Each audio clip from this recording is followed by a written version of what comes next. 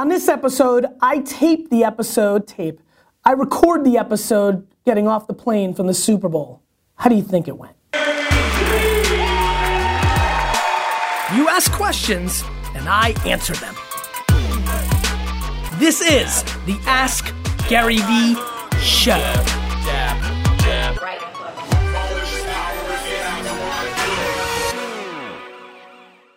What's up, everybody? This is Gary Vaynerchuk, and you're watching episode number 66 of the Ask Gary Vee Show. You might also be listening to it. I need to stop saying watching. I think I've done that for the last couple episodes. As you can tell, I just got off a plane. My flight was canceled yesterday from Arizona. I mean, let's just tell the whole story. Bottom line was, I said I wasn't even going to watch the Super Bowl. Some of you know that my business partner in Vayner RSC, my fund, is Steve Ross, the owner of the Miami Dolphins. He invited me to the Super Bowl with him, you know, the owners' parties, all that stuff. You know, I thought it would be good for me to start getting used to it, what the future holds. And so I suckered myself, made a humongous mistake, promised myself I would never watch the Patriots in a Super Bowl in case they won. Not only did that happen, but I ended up being there, and then everybody knows, since the whole world watched, what unfolded.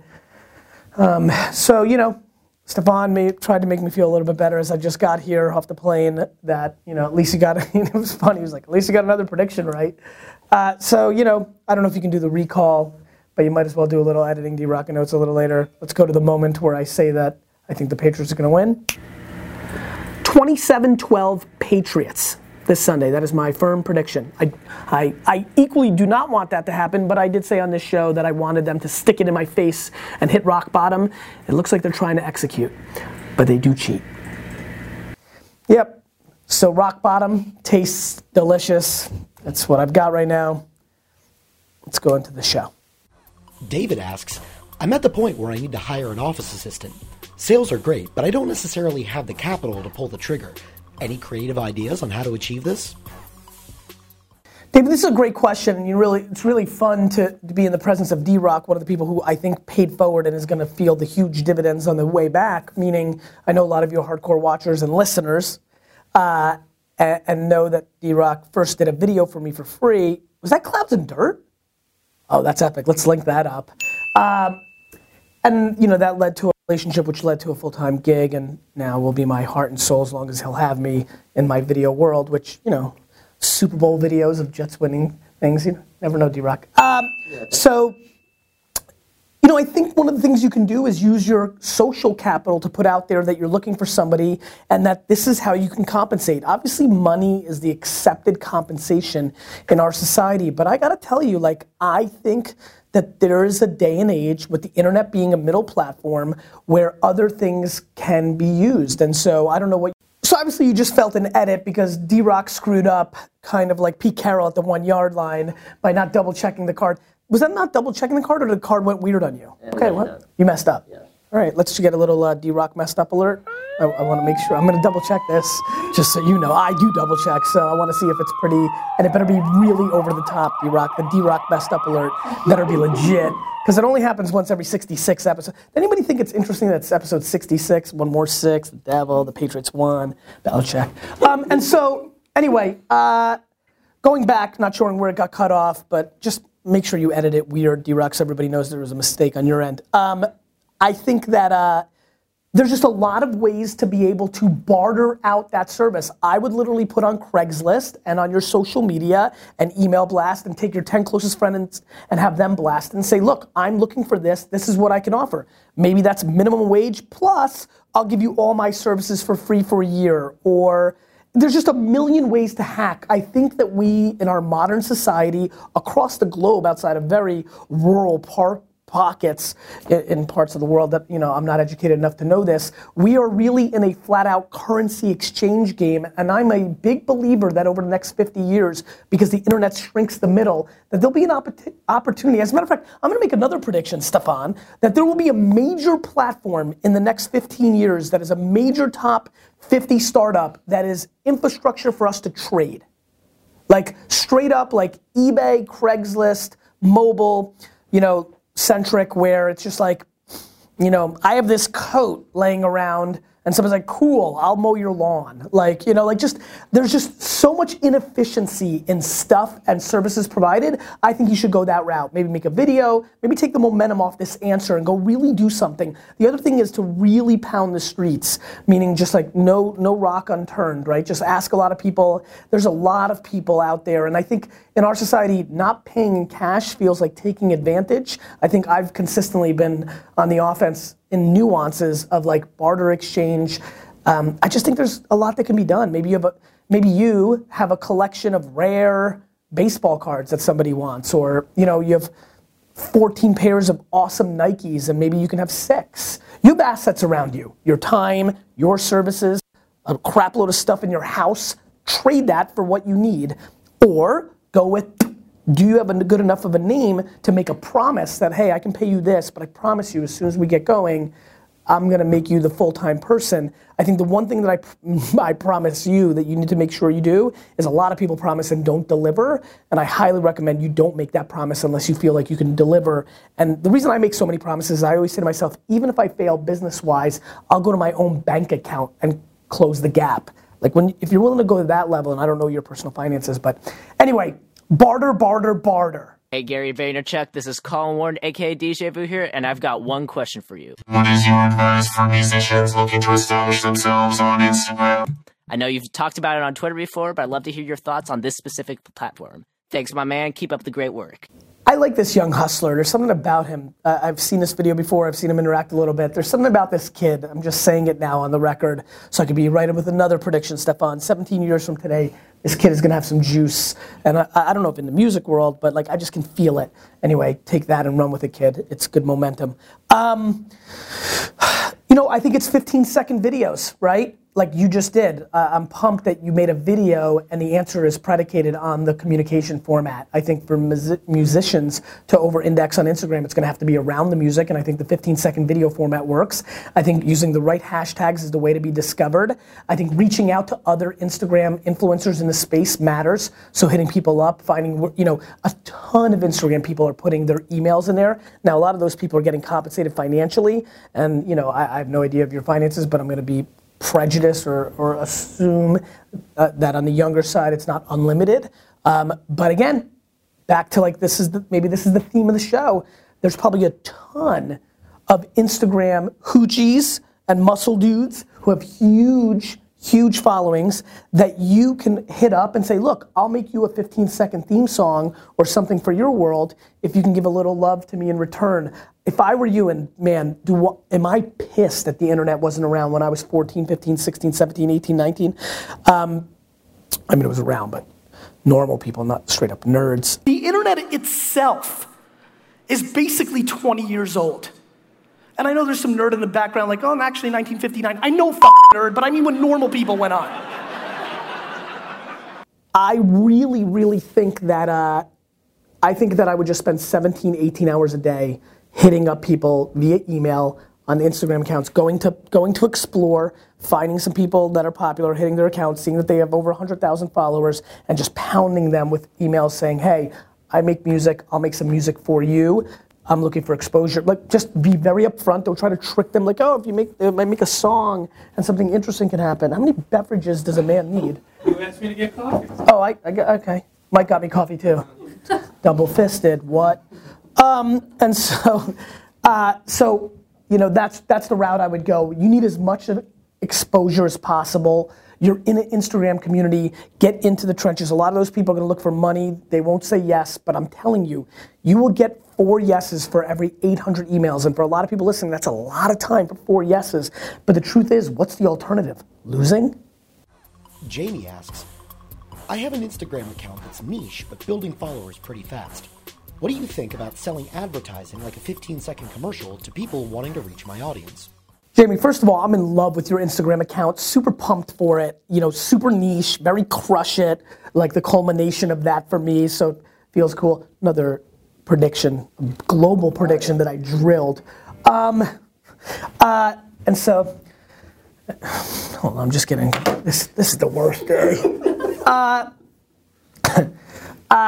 first of all, you have 585 followers. So you're only gonna be able to get as much money as, you know, a walk in the park. So first I would focus on the next 6 to 12 months. The answer is yes. I do think once every 7, jab, jab, jab, right hook, you know, once every 7 Instagram videos for you to make a commercial is super appropriate, will work. And if you can make it more entertainment commercial, like you starring in it, think 1950s and 60s television. I know a lot of you are youngsters, but the original commercials were very integrated, even into the 70s.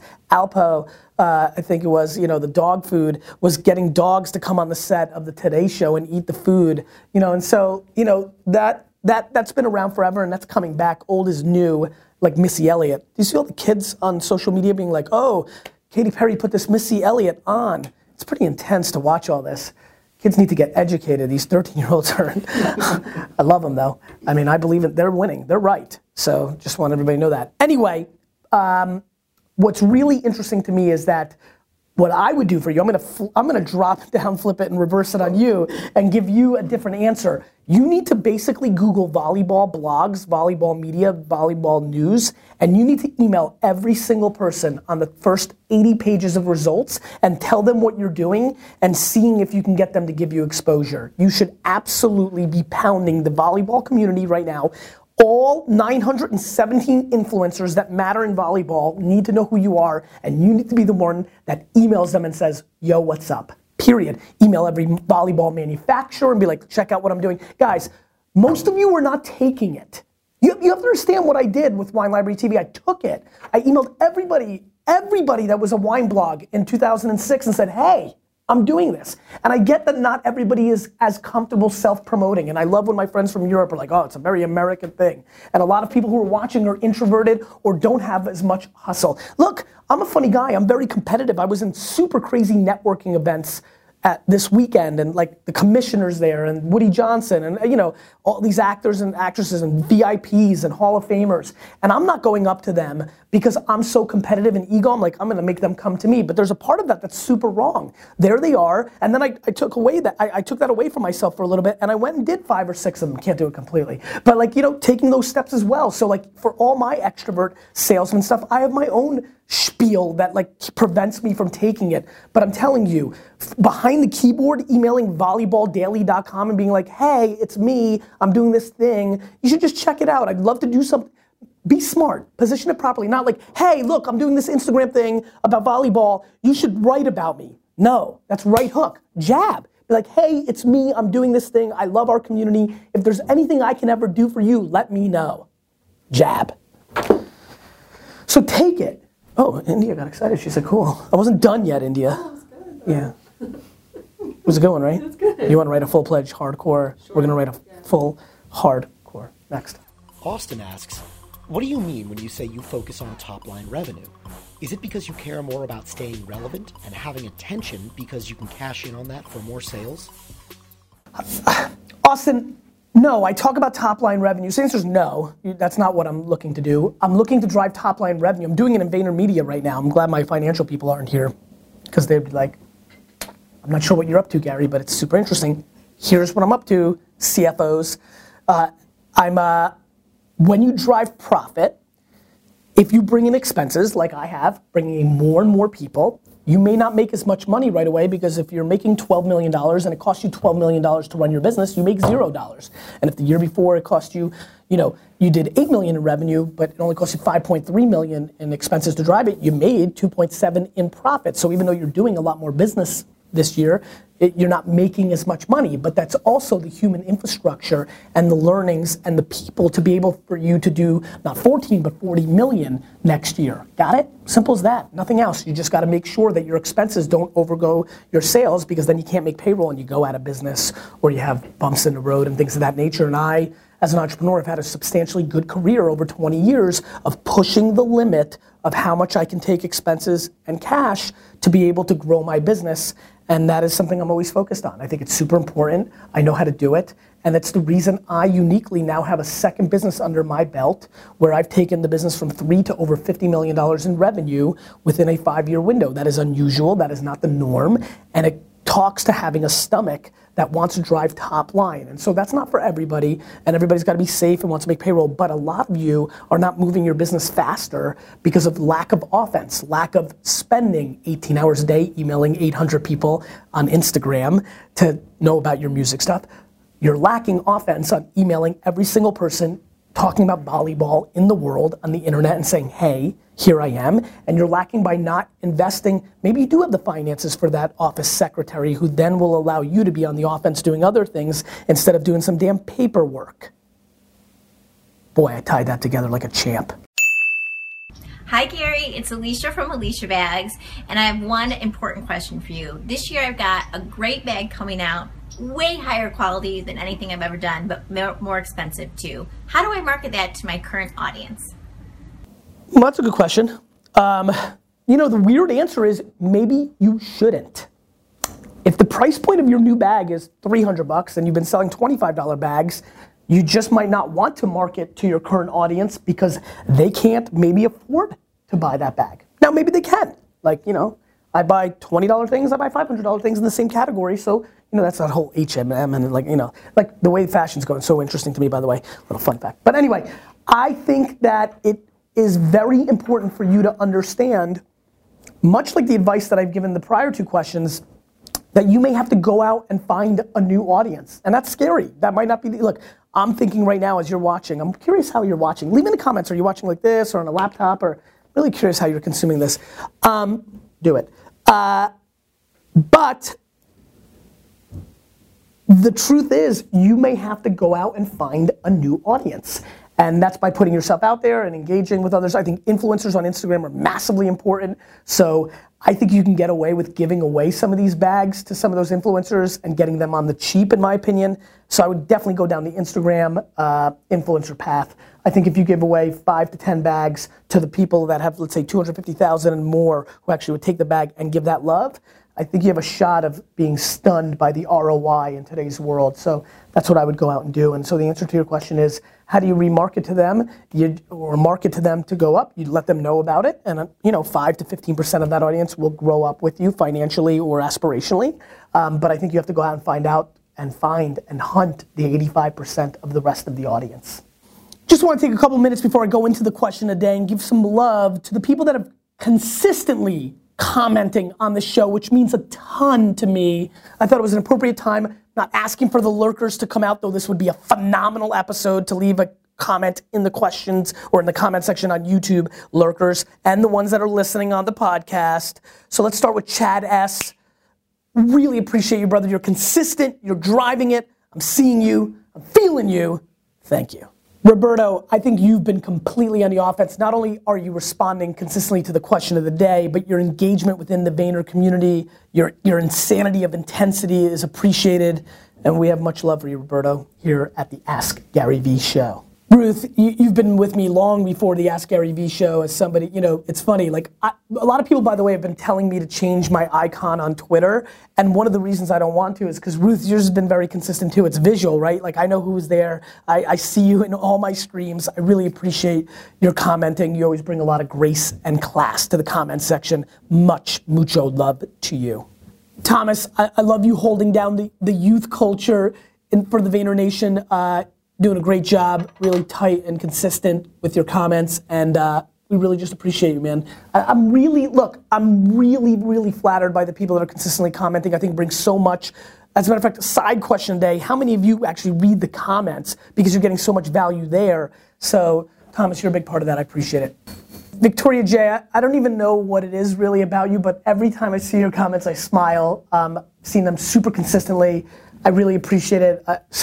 You run the gamut of like just off the cuff stuff and really hardcore answers. I appreciate that as somebody who loves the off the cuff stuff as well. And so I really appreciate you. All of you, all 5 of you, I really appreciate. There's many more, many of you, you know, Doc and Chef, and you've gotten your love as well.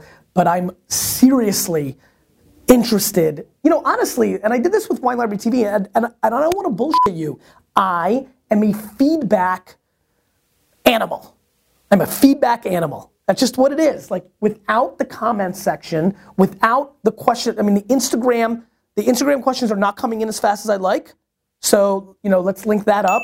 without that, without the Twitter hashtags, it phases away from me. So like, look, if you're listening, if you're driving to work right now or working out, listening to the podcast, or if you're watching, which is very easy because you're on your phone or your laptop or iPad right now, I need more comments in the comment section. It's just simple as that. And the people that have been doing it for me, as a matter of fact, that should be the statement of the day. All of you should go in and thank your favorite one of those 5 people, because it's those people that are, guys, I will quit this show in your face in 4 seconds.